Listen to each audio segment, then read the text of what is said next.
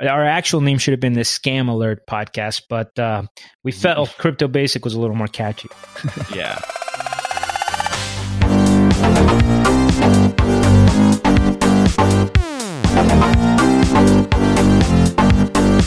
Hello, everyone, and welcome to the Crypto Basic Podcast. I am your host, Adam Levy, and here's my co-host, Kareem Baruke. What's up, Kareem? How's it going, Adam?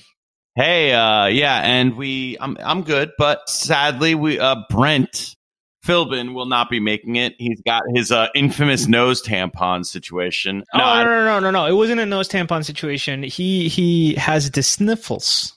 The sniffles. He's got the sniffles. So he was making fun of you the other day for not wanting to come on, and now he had the sniffles. But that's okay. We're going to continue on without him. We have to batter on through without the Pillsbury. Yes, one of these weeks we'll actually have everyone on the great trio, the three amigos. And as usual, I actually don't think we had anything released this week. It's been kind of a hectic week for everyone, and but we plan to get on that soon enough. We hope that Brent makes a speedy recovery from his sniffles. I feel like you can't say sniffles without saying it like that. Yeah, and without imagining Brent crying and saying, "I can't go on because of my sniffles." That's my Brent imitating somebody voice, by the way. I'm Turmeric Man. Yeah, I'm Turmeric Man. So, without Brent, however, we know that you're going to be the one tackling our rapid fire section. Just to remind the audience, by the way, our rapid fire section is where we kick off the flagship with a series of headlines that we're not going to dive super deep into, but we thought you should hear. So, Adam, this is going to be you. Rapid fire is your baby. We don't have Brent slowing us down, so let's tackle it on. All right. Well, the first quick little article is Netflix has an upcoming series on crypto, but it's actually going to be on altcoins instead of specifically Bitcoin. Actually, sorry. I'm not keen on if it's a series or a documentary. There isn't that much news out there, but I will. But one thing that did come up was that they're planning on having Vitalik, your boy Charles, Da Hong Fei from Neo. They might even be having one of the guys from VeChain. I mean, they're probably going to be capturing a lot of different approaches, right? I would assume approaches. Yeah, even my boy. I hate to say my boy, Justin's son. Yeah, they might be interviewing him, but that'll just be fun though. No, absolutely. Look, he's a part of the space, right? Like you have to include it. If you want to do a documentary about Wall Street or whatever, you got to include all the aspects of it because it's part of the culture. And I think, we have seen a lot of docuseries recently, right? Like, I feel like that's more of a modern phenomenon. Maybe I'm wrong about that, but you're like, sometimes it is just a documentary, like a long movie. But I feel like I've seen more and more of these docuseries where, like, I wouldn't be surprised if this was a 7-episode thing, doing a 20-minute episodes, and they get to explore a bunch of different concepts without tying it all together into one single like narrative, so they might be able to say, platforms or this and this. So like, interesting. Yeah, there's a lot of different types of blockchains out there. There's some that are platforms, some that are just store of value, and it's hard. Just saying altcoin is a very broad statement. Yeah, Bitcoin was very specifically one thing about the history and where it started. But so then. Before you go on, Adam, I just wanted to say this is cool. I didn't know this. I'm glad you put this in the rapid fire. I do think that Netflix has a particular tap into popular culture, and I do think that this is interesting because it shows how much deeper we're getting into the mainstreamization of cryptocurrency, right? Like, I remember getting super excited when the mainstream Bitcoin documentary was coming out. Just the fact that people were going to get a chance to see a nicely edited, professionally done history of Bitcoin was exciting. And now we're diving into all of the other cryptocurrencies, which, that's cool. I'm excited. Yeah. And so to piggyback on, the word crypto, Electronic Arts, EA, tweeted out the other day, September 19th. I think that was, so that was Thursday. They tweeted out, I don't even know what day it is. Yeah, it was Thursday. So they tweeted out, invest in crypto. That's all it said. And it got 23 likes. 8.3K retweets, including me. I had to retweet that. And the thing is that apparently there is a new character in their game called Apex Legends, which is kind of like a battle royale kind of Fortnite-y game. Okay. And it actually had a lot of hype very early on. I actually lost a prop bet to a few poker players because I thought that Apex was going to be the Fortnite killer. But ultimately, I thought that there was that's a different. I thought that I got my money in good, but we kind of got we had some. I might have been a little premature on it, but or I should have made the parameters longer and not because there needs to be more time for Apex to build their environment. I'm getting off track though, but it says invest in crypto with a capital C. And that's basically because they have a new character that is being released for season 3 of Apex Legends. And it's kind of amazing because people are like, it's kind of a cryptic tweet. Then obviously they're getting all just annihilated in the mentions with, Justin Sun's in there. Check out games built on #Tron.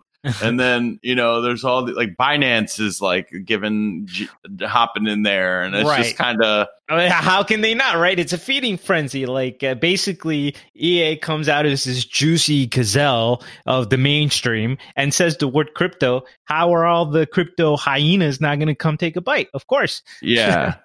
It's just a good way to create some buzz, especially for season 3 of that game. I do think it is better than Fortnite. You should try it. All right, that's it. Adams thinks he should have won that bet. I guess his referees are still having the decision under review. We do have to mention, Adam, though. I mean, crypto news is good news. We're pro crypto.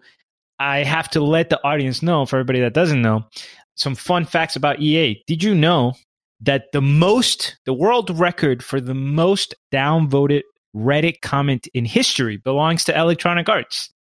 Yeah, apparently they make good games, but then apparently they don't ever listen to anything the community ever says ever. So, and people feel like they're just kind of. No, it's even worse than that. EA realized that microtransactions were a thing, right? So, they are the ones that take it to the extreme level. Whereas now the gaming industry is plagued because that's kind of the old man complaint about the gaming industry, right? The deterioration of it. Games have gotten way better, no question about it. But one of the things that sucks about gaming in this new world is that once developers realize that you can keep charging people for existing in the game, they stopped working as much on okay, we're going to create this complete product, give it to you for $50-$60, which is a big investment. And that's it. You take it home and you have the whole thing. Right now, they realize, oh, wait a minute, this horse that runs faster, or this sword that cuts faster, or this armor that has max defense, if we charge 99 cents for it, then you could just keep getting money out the wazoo. EA took that to the extreme and just started locking in main characters. There was a Star Wars game where you either had to play a bajillion hours to get Darth Vader or pay $5, right? So it started commodifying everything in the game. And when they were attacked for it, they said something along the lines of oh, we think that it's about, the gamers want to the rewarding blah, blah, blah, AKA. And then the gaming community really started hating EA. That doesn't mean they stopped buying their games. So obligatory EA is like the Wells Fargo of gaming comment. There you go. And I do know for the most upvoted, I think it was that Magic, that guy that went around for at least it might not be accurate anymore, but I know that for a period of time that there was a guy who went to Magic tournaments and he posed next to dudes with their butt cracks because there were so many of them. And it was such it was kind of I get he got banned from Magic for it. And I kind of get that because you can't really be doing that. But also when you put it on the internet and show that people and their need to improve with their hygiene and showing less butt crack, I kind of respect that. That thread was legendary. It was, if I remember correctly, it was the all-time top thread until Reddit redid the algorithm so that it didn't start taking away, weighing it down as quickly. And now, well, it was an Obama post, and then now the top-rated all-time post is a GIF, a funny GIF about Guardians of the Galaxy. So there you go. That shows you the internet. There you go. So as per usual, the not-so-rapid rapid fire is moving on. Okay, real quick, I just want the audience to know. Yeah. I'm going to slow it down even more. The reason the rapid fire is taking so long is we are using all the extra Brent time and just packing it in here into the rapid fire. We're allowed to do that. It's an executive decision. We planned it this way. Now you can continue, Adam. There you go. So the next one is Ethereum. They recently revealed their launch date for testing Istanbul. And apparently Istanbul is the name of their next update, or like their next, it says like in the article, Istanbul is Ethereum's long debated hard fork. So do you know anything about that? Because like, it seems weird to me that Ethereum's hard forking. Long debated. I mean, it might just be talking about an upgrade. To be honest with you, no, I haven't stayed on track of all the Ethereum developments, but I know that like if they ever, for example, want to go to proof of stake, which I believe was Casper, I mean, all of their developments include a hard fork, right? It might not be a split. I don't really know. Yeah. So the plan is the first update will take place in the next few months, and then the second part of it will be 2020. And the second update will include the progressive proof of work algorithm, which is supposed to remove mining advantages given to miners. And I guess it's been pushed back a lot, and definitely talked about. It got pushed back because of an audit that was done by an independent group that wasn't done yet, and it's supposed to be rolled out. And I feel like I've seen that pop up here and there on Twitter, like some for it, some against it. I'm not really sure about progressive POW. Don't know enough to comment yet, but I'm sure we'll do some explorations that will give us some better ideas. But I hope that, I'm just a big fan of Ethereum, and I hope that things don't get delayed and things get rolled out when they say it's going to get rolled out. The next one is JP Morgan's blockchain-based network grows to over 330 banks. And that's pretty cool. It's called the Interbank Information Network. Deutsche Bank is one of the big guys in there, which is, I mean, that's a big bank. Yeah, I've heard of them. Yeah. Well, and apparently they laid off like a lot of people recently, but still, they're still generating, I mean, it's kind of like if Google goes through like 20% layoffs or something, they still have like a massive workforce, you know? Sometimes you got to clean house, I assume, in a business. Yeah, well, especially when you're getting closer to economic downturns or... Yeah. But yeah, who knows? And they're using something called Quorum, which is a permissioned version of the Ethereum blockchain. And I guess that's just good for, the space, good for Ethereum. And yeah, I mean, it's just great that JP Morgan has that many banks on board. I feel like it's been a very quick turnaround for a business where, 2 years ago, they were speaking out against crypto? Yeah. Well, we know that a lot of times that's for show. Yes. And then the last one is Ethereum. I guess this is the Ethereum rapid fire, but they recently celebrated more than 75 million unique addresses. And that's pretty sick. I'm not sure what the stat of Bitcoin is regarding that, but when you look at, there's a graph that I'm going to post in the show notes, but it basically is in 2017, it was roughly somewhere between 2 and 3 million based on the graph. In like July 2017. And since the first quarter of 2018, it's been a steady rise. It legitimately just looks like a 45-degree angle up. So it's not super fast, but also like that's pretty crazy because that means that 2.5 million, we'll say, in July 2017. That's pretty fast. It is pretty fast growth. The only thing I will say as a caveat is that, like, let's say unlike traditional banking accounts, which involve all of this process and sometimes even minimal fees or something, the nature of blockchain and how a lot of blockchain gets used makes me not want to draw too much emphasis on just the number of wallet addresses, because you can create so many in a process, right? Like, let's say, for example, me as a single Ethereum holder in my couple of years in the cryptocurrency space, I've had to create multiple Ethereum wallets, whether it's through exchanges or web wallets or a hard fork, or who knows how many are created. That's not even to mention dApps and smart contracts that might automatically create something that's neutral and it's just a pass through, or I don't even know, like it is relevant because clearly it gets created because of somebody participating in the network, but wallet creation in and of itself is not as revelatory of what's really happening in the network. You know what I mean? That's definitely a good point, but also it's worth clearly noting. like not, it is worth noting, but also like, it's not like if let's say there are 2 million addresses in 2017, maybe that was like 500K people or something, unique users. And so it's like, it's still like, whether it's not 75 million people, it's still definitely, a lot more than it was 2 years ago. Yeah. Also, I looked up Bitcoin, and apparently they have 460 million unique addresses. So still a ways to go. Yeah, Bitcoin's the big daddy. Yeah, big boy. Big daddy Bitcoin.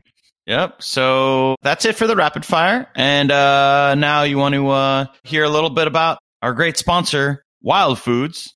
You should definitely check them out. They have great different kinds of coffee. I had the cocoa butter, I had the matcha, and the nootropics. I forget. I think it's Cocoa Tropics. Those all sound amazing. And Brent has held them back from me. So I have not been able to try those. I did, however, get to sample some of their Lion's Mane extract, which was... I mean, I think you should yell at Brent at some point for that. I'll yell at Brent. Some, yeah. Yelling is not very effective with Brent. He can yell louder. Yeah. So, Adam, I have a story about the Federal Reserve. I like to dive deep into these economic things. And I should note, this was actually brought to our attention by somebody in the chart who brought it up first. I want to say Kryptoni86.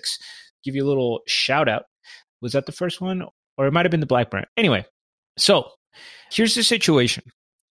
On Tuesday and Wednesday, the overnight borrowing rate shot up, and it caused the Federal Reserve to essentially inject a bunch of money into the money supply. So when I was reading this article, one of the first things that I wanted to understand, because I realized that I don't understand it at a deep level, is, okay, well, what is the overnight borrowing rate? Like, what does that really mean, right? So the explanation that I found on Investopedia is that you have all of these major banks, right? And because of their individual business activity, their cash balance at the end of the day is going to fluctuate a lot, right? You might have a big withdrawal, a big transfer, deposits, all this stuff. So your actual cash on hand is fluctuating, but there are federal limits, Federal Reserve limits, like how much money you have to have on hand, right? So overnight rates basically is the process through which banks lend to other banks. The banks that have cash surpluses can lend to the banks that have cash deficits overnight at a particular rate so that they can meet their minimum cash on hand required, so to speak. The Federal Reserve, or the central bank of the country, the Federal Reserve for us, is a part of that market. And they actually participate in the market sometimes in order to keep the interest rates from going too high or too low, right? And they can actually sometimes target rates. Like, we want to keep the rates at 2%, 2.5%, et cetera. So why do we want to keep interest rates low? Like, I know this is kind of like a simpleton question, but I kind of just want, is it just because that creates inflation if it gets too high? Yeah, so the idea is that reducing the interest rate will stimulate economic growth. But because it'll incentivize people to spend money, right? So like, let's say, for example, instead of having to pay a 10% for every dollar that you borrow, you are paying 1%. So you're just getting a huge discount. So if you're, for example, a business person, you could say, wow, I could definitely, like, if I had an extra $500,000, I could definitely make an investment that's going to get me more than 1%. So if I only have to pay 1% for borrowing that $500K, then now I'll borrow it and I'll invest it. And you as a homeowner might say, oh, I'm going to go refinance my mortgage and et cetera, et cetera. So people borrow more and spend more. And the idea is that that'll stimulate the economy. So when in theory, the Federal Reserve will see economic slowdown, that there's a slowdown in activity. They will lower the rates to incentivize people to borrow, to incentivize economic activity. Of course, the risk of that is if you go too much, there's too much borrowing, there's too much leveraging, then it becomes like a systemic risk. Like the Big Short. Exactly. Now, again, I don't understand all of the intricacies of the system or anything like that. So this is my best attempt to make sense out of it, right? But the part that is important to notice is that the spike was significant. So here's, just to give you a reference point, the target rate for July. So we talked about how the Federal Reserve basically wants to keep these inflation rates. Because here's another important point. This overnight rate determines the basis through which banks are going to lend to the consumer. Because if, let's say, Bank of America at the end of the day needs to borrow money either from the Federal Reserve or from Merrill Lynch or from whatever, if they have to pay 2% for that money, then they're not going to lend you money at less than 2%. And by extension, if it goes up, then their loans on mortgages or businesses or banks, all of that goes up to account for their cost of borrowing money, right? So that's how it affects the larger system slowly over time. So the Federal Reserve tries to target this rate. And in this case, they wanted July to be between 2% and 2.5%. And on Monday, that rate spiked all the way up to 5%, right? Wow. And then it kept surging on Tuesday until its highest point. It was almost at 10% interest rate. So the Federal Reserve was essentially forced to step in, and they started what was called an overnight repo operation, which is essentially them going in and injecting money into the system. Because again, this means that there's a lack of liquidity, right? Because the banks are sitting around saying essentially, okay, I have a shortage of cash, so I need to borrow some cash. And they go to one bank and, hey, let me do the overnight at 2%. And of course, you can't because you're also short, or you're short enough, or enough people are short that you can charge more. So everybody's asking for more and more money. The bottom line is that there's not enough money. That's why they're bidding up the cost of money by paying more and more interest rate. So the Federal Reserve is coming in and saying, okay, this is getting out of hand. We need to inject some money into the system to keep the interest rate closer to the inflation rate. So on Tuesday, to the interest rate, sorry. So on Tuesday, they started the first process, which was it was $53 billion that they put into the system to lower the interest rate. And it did erase a little bit of stress, but they had to come in again on Wednesday, and add another $75 billion because the rates hadn't stabilized, right? Huh. So in total, between Tuesday and Wednesday, the Federal Reserve injected $128 billion into the system. This is not unheard of, but we hadn't really done it since like 2008 or a decade ago. That was basically the last time that they really had to go into the printing machine. So one of the interesting questions that people are asking is, why did this happen? Why did we have this sudden spike in interest rates, which we can also consider a sudden drought of liquidity? So one of the theories is, well, a bunch of U.S. companies recently had to take out a bunch of cash to make payments to the U.S. Treasury for their quarterly tax payments, right? If you pay your taxes quarterly, you have your money in the bank. A bunch of companies just went to the bank and said, hey, I need all this money to pay the government my taxes.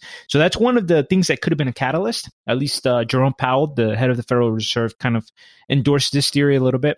And then some of the more critical theories are saying, like, I don't want to say more critical, but let's say more big picture, is that now we're in a situation where the deficit has increased, right? Because Trump and the Republican Party passed tax cuts recently, as everybody knows. So our tax revenue went down. The federal government's revenue went down because we are taking in less taxes.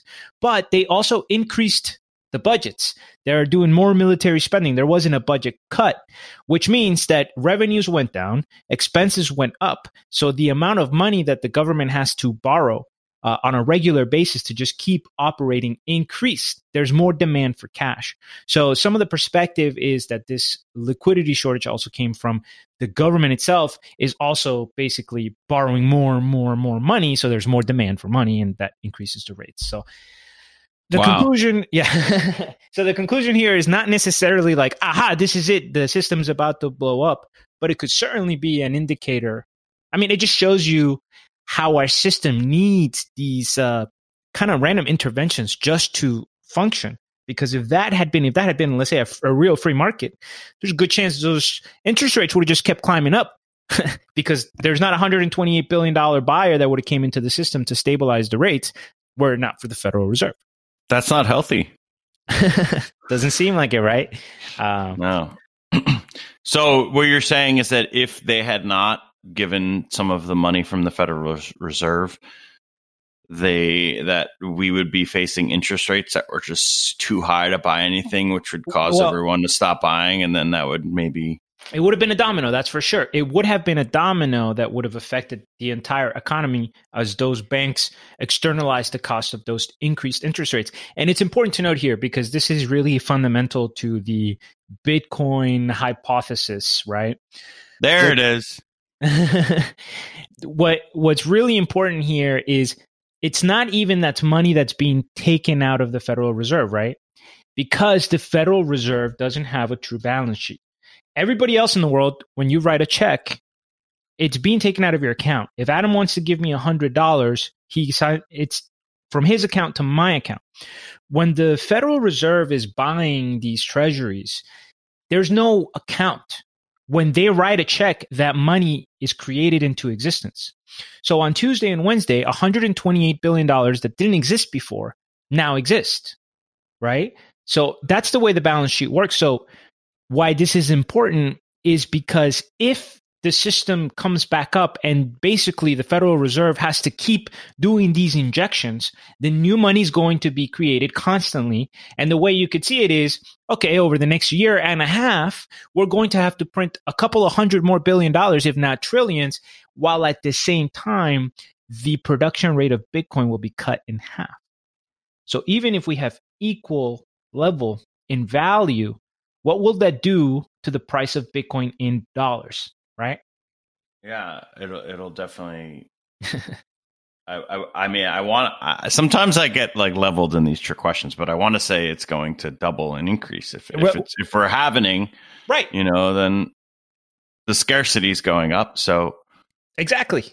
And the simplest way to think about it is if there's 10 Bitcoin in existence and $20, and the price of Bitcoin is $2 per Bitcoin. And the only thing that changes is that we're now going to double the amount of dollars in existence. So now there's $40, but still only 10 Bitcoin. Well, it stands to reason that people will be willing to pay $4 for that Bitcoin, right? Now, of course, it's much more complicated. We'll see what the future holds. But this type of activity is at the heart of what the motivation behind Bitcoin was, right? Yeah. I mean... You can't just inject a bunch of money into Bitcoin to keep, I mean, I guess you can try with whales and all that, but like still, it's not something that it's completely on its own, That's right. Yeah. And it is weird that when you say, it's a free market, but it's not really a free market.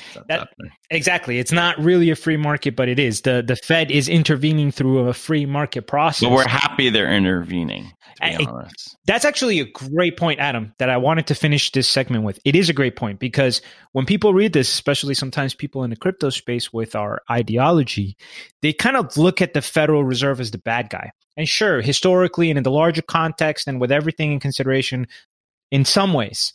But the people, the individuals in the institution are really literally stuck between a rock and a hard place here because if there is not this intervention, you have systemic failure that affects everybody. Well, I happen to think that a lot of these situations where people just are like, this person's a bad guy, blah, blah, it's usually something like that where it's like there's really no good answer. That's right. And I mean, that's kind of, I'm not trying to defend Trump, but I'm just like, as far as what a president looks like in my eyes, like, it's just like, hey, here's a shitty situation. Here's another shitty situation. Now you have to pick which one of the shitty situations is less shitty. And it's feel like, I mean, it's you're always upsetting someone when you have to make these hard decisions. And this is why I hear Rogan talk about it a lot. It's absurd that it's only one person that really has to make, like, he has cabinet and advisors, but like maybe there should be more governance within the government. No, you're right, man, because it's reflective of a very big and complex system. I agree with you that the president, in a lot of ways, becomes this like singular point of ultimate decision making, but they have to balance so many interests. And a lot of times, it's kind of like you just said it, right? Every decision affects somebody negatively. And I think that sometimes people don't realize that in politics and society in general, a lot of the decisions we make are definitely pro one group and anti another group. One group benefits and the other one doesn't. It's not like you could just do something that benefits America. You could do something that benefits different parts of America. And for example, if we pass a carbon tax, there will be a very real positive effect on environment, on revenue, but there will be a very clear negative effect on the revenues for investors in the fossil fuel space, for fossil fuel companies, right? And the society at large has to decide if that's going to be worth the greater overall good, but that's a difficult thing to manage. And you're right, there's usually no right answers. There are difficult compromises. It's a lot easier to tweet about it and just say that this is what we need to do than actually like delving into every single, like seeing the chain of events that would have to happen in order to get something done. I agree. All so, right, yeah, I know we stayed on this a while, so I want to hand a ball back off. EOS troubles are brewing, Adam, and you did the dive on this. Can I just start off by saying that this title does not surprise me? God, I have been just so skeptical of EOS, man. So I see that maybe I should have changed the headline a little bit. That was the title of the article, but I will say that after reading, or at least like mostly reading the article, it seemed like it was just like stirring the pot a little overblown. bit. Okay, good. But I wouldn't say it's overblown. But I would say that this is definitely like something like it could be going down. It could be like the tip of the iceberg. All right. So a few weeks ago, one of its earliest supporters, EOS Tribe, which is a small company that participated in the launch of the first EOS chain, it called it quits as an EOS block producer. And I guess the head of EOS Tribe, Eugene Luzgin, made a post on Steemit and said, "We at EOS Tribe have never participated in the game of vote trading and stayed true to our principles. And hence, while we leave EOS as block producer, we are also free to speak truth and give warnings to the rest." And I know that we really should be putting this in the shots fired section, but I mean, this was very relevant to this article, and that is quite some shots fired. What do you think of that? No, that's a big claim, and I want to see what are the warnings. I want to hear. This sounds like definitely trouble's brewing. So basically, he just kind of went on and said that he called it a brain drain, and I'd never really heard this term before. And basically, when I Googled it, it said basically when you have a bunch of smart people, like let's say you recruit all the Indians to come over to San Francisco to work in tech or whatever. Mm-hmm. Like all the smart guys are going somewhere. So I guess essentially what they're saying is that they were able to get most of the EOS block producers are in China. So it's becoming like kind of like just like a game, with other whales. Interesting. Real quick, Adam, before you continue, one of the things in this quote, right? He said that the EOS Tribe has never participated in the game of vote trading, right? This was one of our big critiques from the very beginning about EOS, right? That they created their structure in this hierarchical kind of, these are the people that vote and they have all this power and stuff. And it's like, it's not that hard to predict that what that's going to do is create political games and concentration of power that's going to be destructive to the system because it'll serve the interest of he who holds that power. So it's one of these kind of red flag things that we saw at the very beginning. And hearing this guy mention it, why is he even mentioning vote trading right now? Well, because they're in a system that clearly relies on those votes and manipulation, and you know who it is. A true blockchain voting system needs to have more anonymity and decentralization than that. Yeah, and what's the next part I actually referenced, like in the notes, I know you guys before my time did EOS 101, and you expressed issues on the governance and it being pretty centralized. So for those who don't know, there are 21 block producers at any time, and they make governance decisions, establish consensus on the chain, and earn substantial rewards. So what Luskin was saying was that the most technically proficient block producers are receiving little to reward at all now, making it very unprofitable for them to, continue being a block producer. And that is not good for the growth of EOS. If you're now putting people that are just big bag holders or something ahead of the ones that truly are working for, like building the projects on EOS or just working within EOS. Also, this was one thing that I didn't know, and it's kind of shocking that they did this. On May 8th, 2019, they burned $167 million worth of EOS for the worker proposal system, which was a way to fund EOS dApp development. I didn't really explain why they did it, but it seems crazy that it was in an EOS savings account, and they just got rid of it altogether. It doesn't make any sense why they would do this. You would want people like trying to build dApps on EOS and getting rewarded for it. I don't really understand. That's just kind of an odd, decision. Recently, EOS New York proposed an EOS user agreement, which was adopted by 15 of the 21 BPs, but nothing against vote buying was in the agreement. So they just neglected this is exactly the thing that you and Luskin have been talking about. And they just decided, we're going to admit that. So, yeah, I mean, see, these are things that are like, this could be an issue.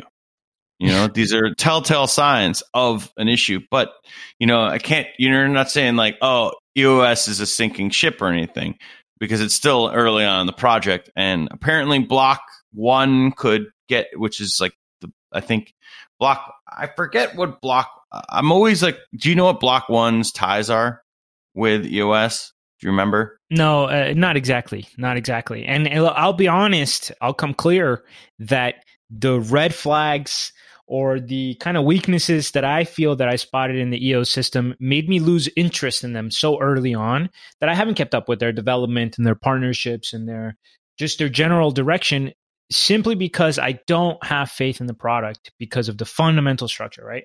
And look, I'm going to go on a little tangent here. I mean, whatever. We have the extra time, so might as well. But this is one of the reasons why I come off as just shilling Cardano all the time or being so pro Cardano. But I just want to show a fundamental difference. When Cardano was trying to figure out how to, which they still are, so I'll give you that. It's not like they're finished. But as Cardano is trying to figure out how to decide how are votes going to be distributed, who's going to hold the power, right? They're creating systems where you can easily delegate your stake to whoever you want, and you're moving it quickly. It never gets attached anywhere. Fees have to be transparent. The stakeholders never hold the actual funds.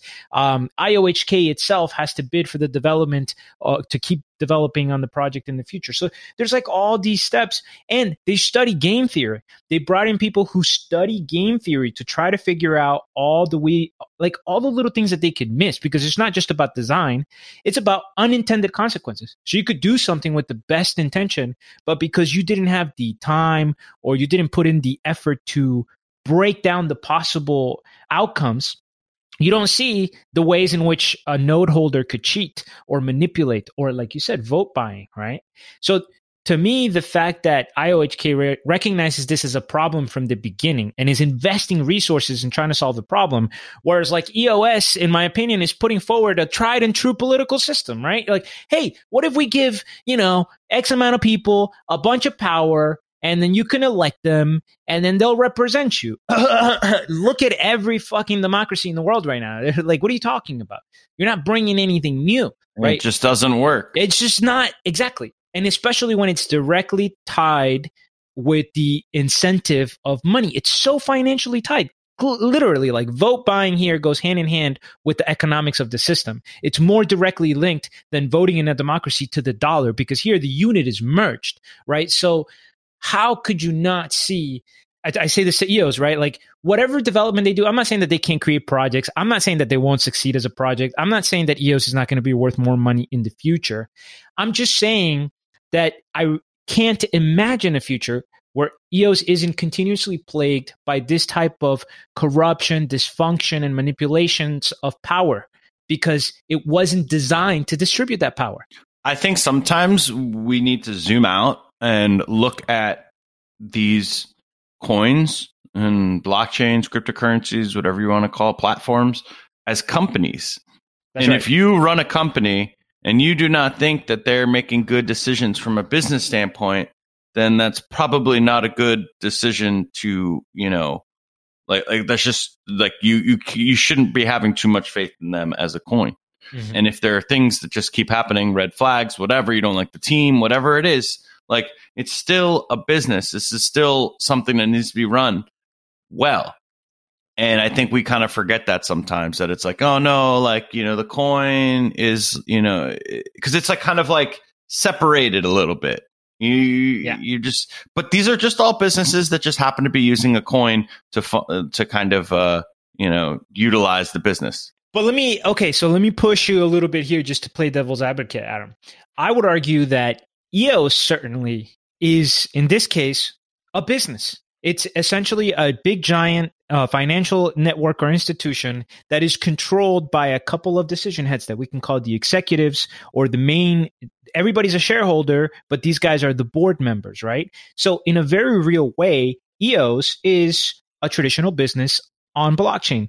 But when you look at something like Ethereum, Bitcoin, or what Cardano is aspiring to develop, you're talking about a much more complicated decentralized network, which, yes, is trying to have cohesive goals, but many of the challenges that they encounter is because they are trying to be truly decentralized. So they are creating something new.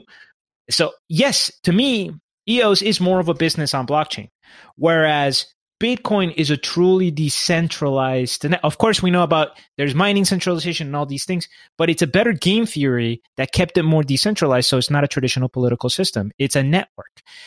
And I guess for me to envision something truly taking over the world, it's going to have more of the feelings of a network like Ethereum than just a business like EOS here.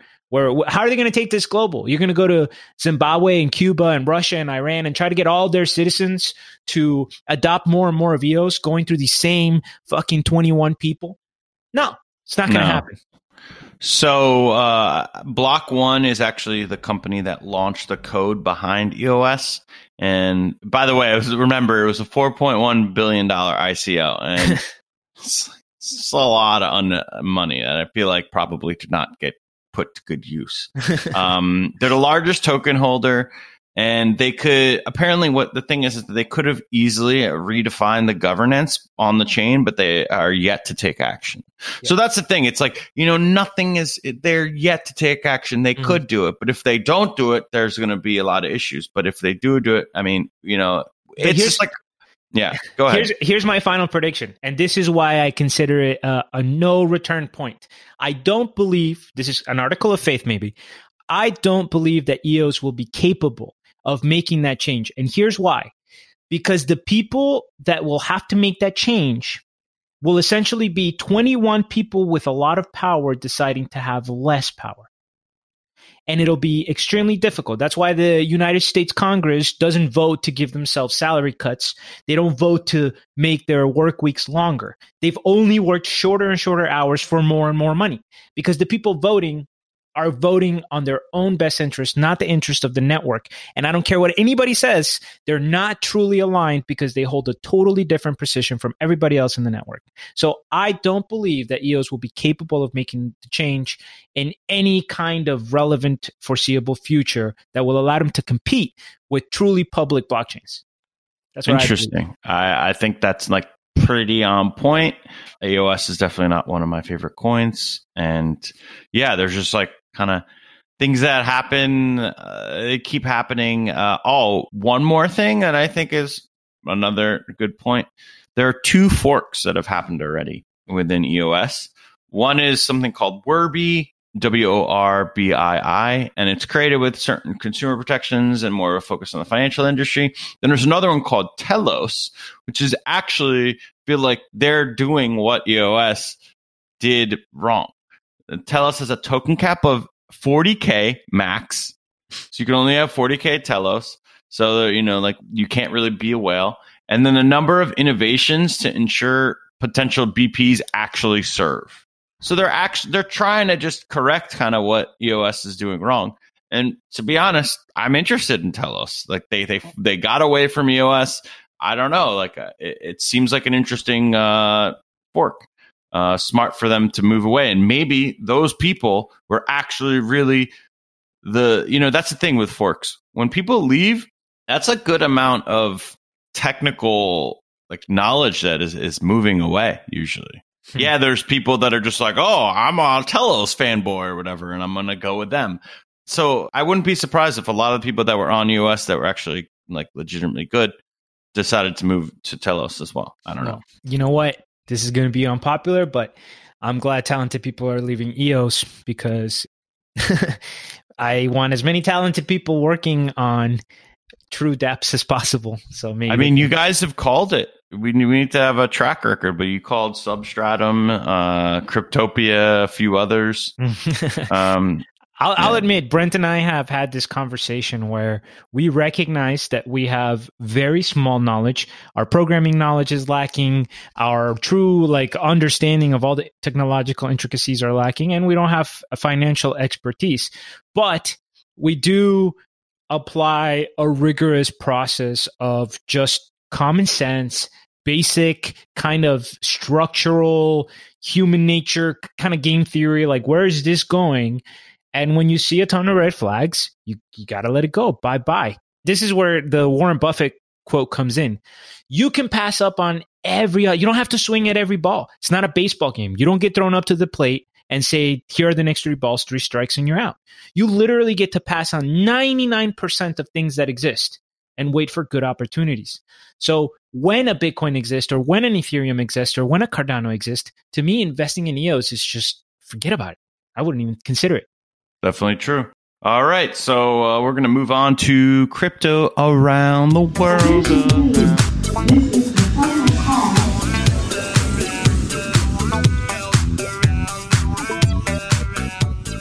Yeah, I shouldn't sing ever. But yeah, we do love Daft Punk.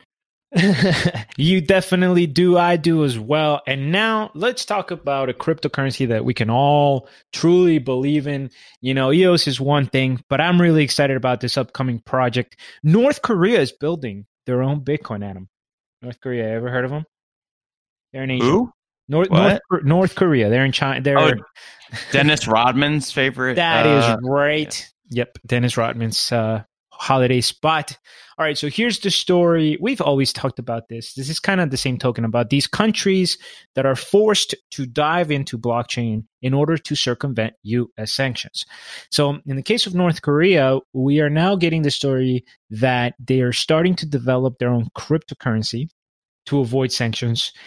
The quote specifically was, "We're still in the very early stages of the creation of a token, but we are in the phase of studying the goods that will give value to it." So right off the bat, that's interesting because it means that they're looking at something like the Petro, where a commodity that they possess would be able to back the cryptocurrency. Maybe they understand that the currency itself is not just going to have value just based on the economy. They're specifically not saying that they're trying to put their national currency on the blockchain. That's not what they're saying. They're saying that they're looking into developing a cryptocurrency that they can use to navigate international economy without having to deal with U.S. sanctions. So, yeah, this is really interesting, and North Korea has been taking advantage of this in different ways. There was one specific example that I want to mention so that we can get an idea of what it is they're thinking about or how they're trying to do this, right? So, again, the U.S. says, okay, all these businesses, you cannot do business with North Korea, right? So in 2018, last year, a guy named Jonathan Foong Ka Kung, which is a Singapore-based boat captain, he started a company that takes a boat and sells shares of it. So, right, instead of just saying, okay, so this is my boat, you can have this digital token, which gives you a share of the boat, and that way you can share in the revenues of the boat. All right, tokenizing boats doesn't sound that interesting, except for this.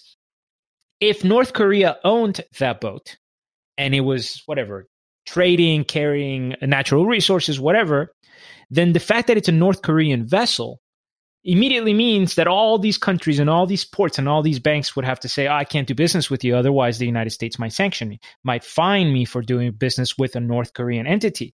But now that this boat is owned by a Singapore captain, it becomes almost impossible to realize that, oh, actually, 85% of the tokenization of this boat is in North Korea, right? So it's technically a North Korean ship, essentially in stocks, but you're able to obfuscate who owns it. It's the same thing that we do in America with corporate structures. When people don't want to know who owns the actual company, you just set up all these other offshore companies and holding companies and things. So you hide yourself between the different layers of ownership. So that's really what North Korea is talking about doing here, right? Creating cryptocurrencies and utilizing blockchain in such a way that it allows them to engage in business activity without having to use the dollar or SWIFT or traditional banks. Wow, that's quite clever, to be honest. It is, and it transitions us to the next story. These are really two in one. But another part of the world, similar situation, is now we're going to Cuba, which we have also talked about how they are ramping up their blockchain utilization.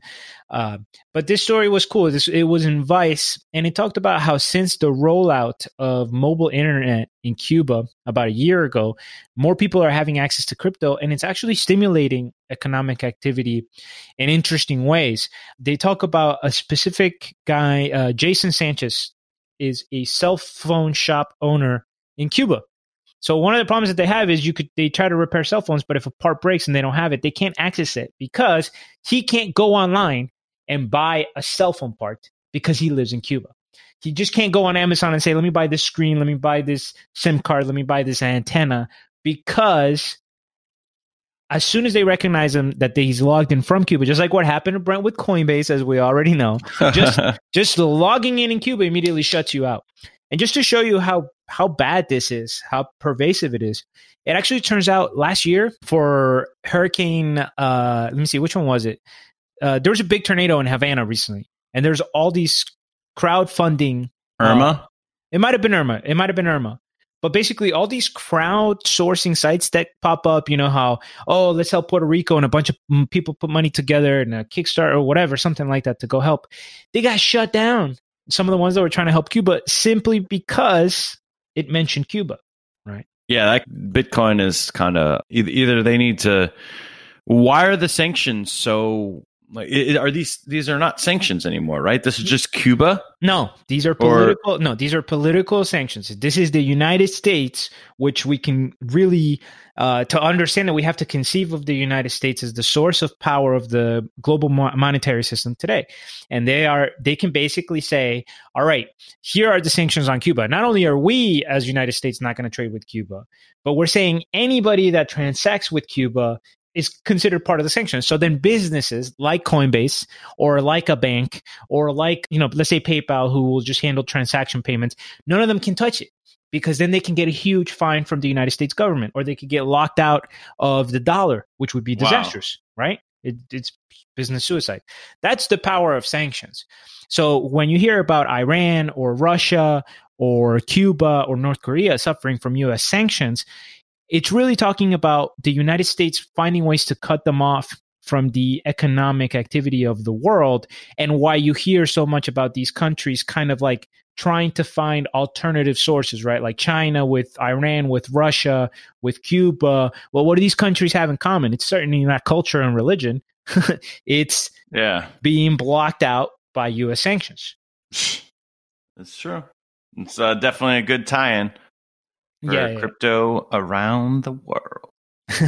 All right, Adam. So that tells us a little bit about what's going on in the world. So, if you want to increase your Bitcoin activity, just move to North Korea or Cuba. But tell me about the latest scam. No. That's a scam. So this is actually an old scam, but it's just the SEC is going after all the ICOs from the 2017 ICO craze. This one is called ICO Box, and its founder is Nikolai Evdokimov. And what's funny is I actually thought that this guy was like the same guy from the Paragon coin who also had to deal with an SEO case. Turns out Paragon actually settled recently, but they were using ICO Box platform for investors, I guess. So maybe there's a Russian connection. So what they did was it was $14 million in illegal securities. They sold it to more than 2,000 individuals, and they exposed investors to investments which are now basically worthless without providing investors pertinent info to make informed decisions. And if you do that and you just say, hey, invest here, and it ends up being your friend's company, Paragon Coin, and then Paragon Coin has the biggest ICO at the time or whatever, and then completely tanks a few months later, it's not going to look well for you. It's not going to look good. So I guess ICO Box was like, hey, come here and I'll get you like into these different ICOs and stuff. And all those ICOs ended up being pretty worthless. And one thing of note is the website ICO rating, which I think I might have gone to maybe back in the day. It's a cryptocurrency rating site, was fined $269K last year for failure to disclose payments received from issuers of digital assets. Basically, they got in trouble for shilling, but not letting people know that these were shilled projects. Mm-hmm. So their SEC's going after, like they're backtracking. They're looking at all these companies, all these people during that time period that were shilling or just making bad investments, that were not registered, and they're getting those people. Yep. And this is so revelatory, man. I mean, ICO rating. I remember I found them at one point and, just browsed through the website or whatever. But really think about what that's saying. They're getting fined because ICOs were giving them money to get good ratings. Let's just be real. When they're getting money and they didn't, quote unquote, disclose the payment, it just means that somebody paid them a bunch of money to give them a good review, right? Yeah. And it sounds kind of insane and terrible and all, the fake advertisement and all that stuff. And it is. But just to remind people, one of the reasons we had a big issue in 2008 is because the credit rating agencies, the ones that are supposed to look at investments and say, hey, this is truly AAA, this is super safe, or this is not safe, were giving junk mortgage, subprime mortgage packages, AAA ratings, and selling them to the pensions of teachers and firemen and municipal workers and all this kind of stuff, and giving them AAA ratings. And then these people would believe in them because they didn't want the major financial institutions to no longer go to them for ratings. So this exact thing that we're seeing, this microcosm of the cryptocurrency space with ICOs giving them money, happened at the largest scale, financial scale possible in our entire economic system, which is why you as an individual need to navigate the waters of this world with a super skeptical mind, because even at the higher levels, human instinct and human intentions and human, really incentives are ruling it, right? This is basic game theory at work. Everybody's following their own incentives. Yeah. I mean, I think those are very good points. And this is kind of why the Crypto Basic podcast was started to begin with, was to avoid things like this. And we're here to help. And, the name should have been our best. Our actual name should have been the Scam Alert podcast, but we felt Crypto Basic was a little more catchy. Yeah, I like it. I guess that kind of wraps up That's a Scam. Doesn't seem, I guess Shots Fired was kind of covered with EOS. I think that does kind of wrap up our content for this week. We hope Brent gets better. And of course, an important reminder to the audience, Adam, is that we're not financial advisors. So everything you heard here was our own opinion. And remember that all investments have inherent risks. Yes, it's very true. But also remember to subscribe to our Patreon or check out our YouTube or hit us up on iTunes. Leave a good rating. Just say that I'm the best out of all. No, don't do that. These guys are great. Kareem, so much information. Brent, hilarious. But yeah, sniffly. Yeah, he's sniffly. But yeah, we are not financial advisors. And guess that's it for this week. Awesome. Bye-bye. See ya.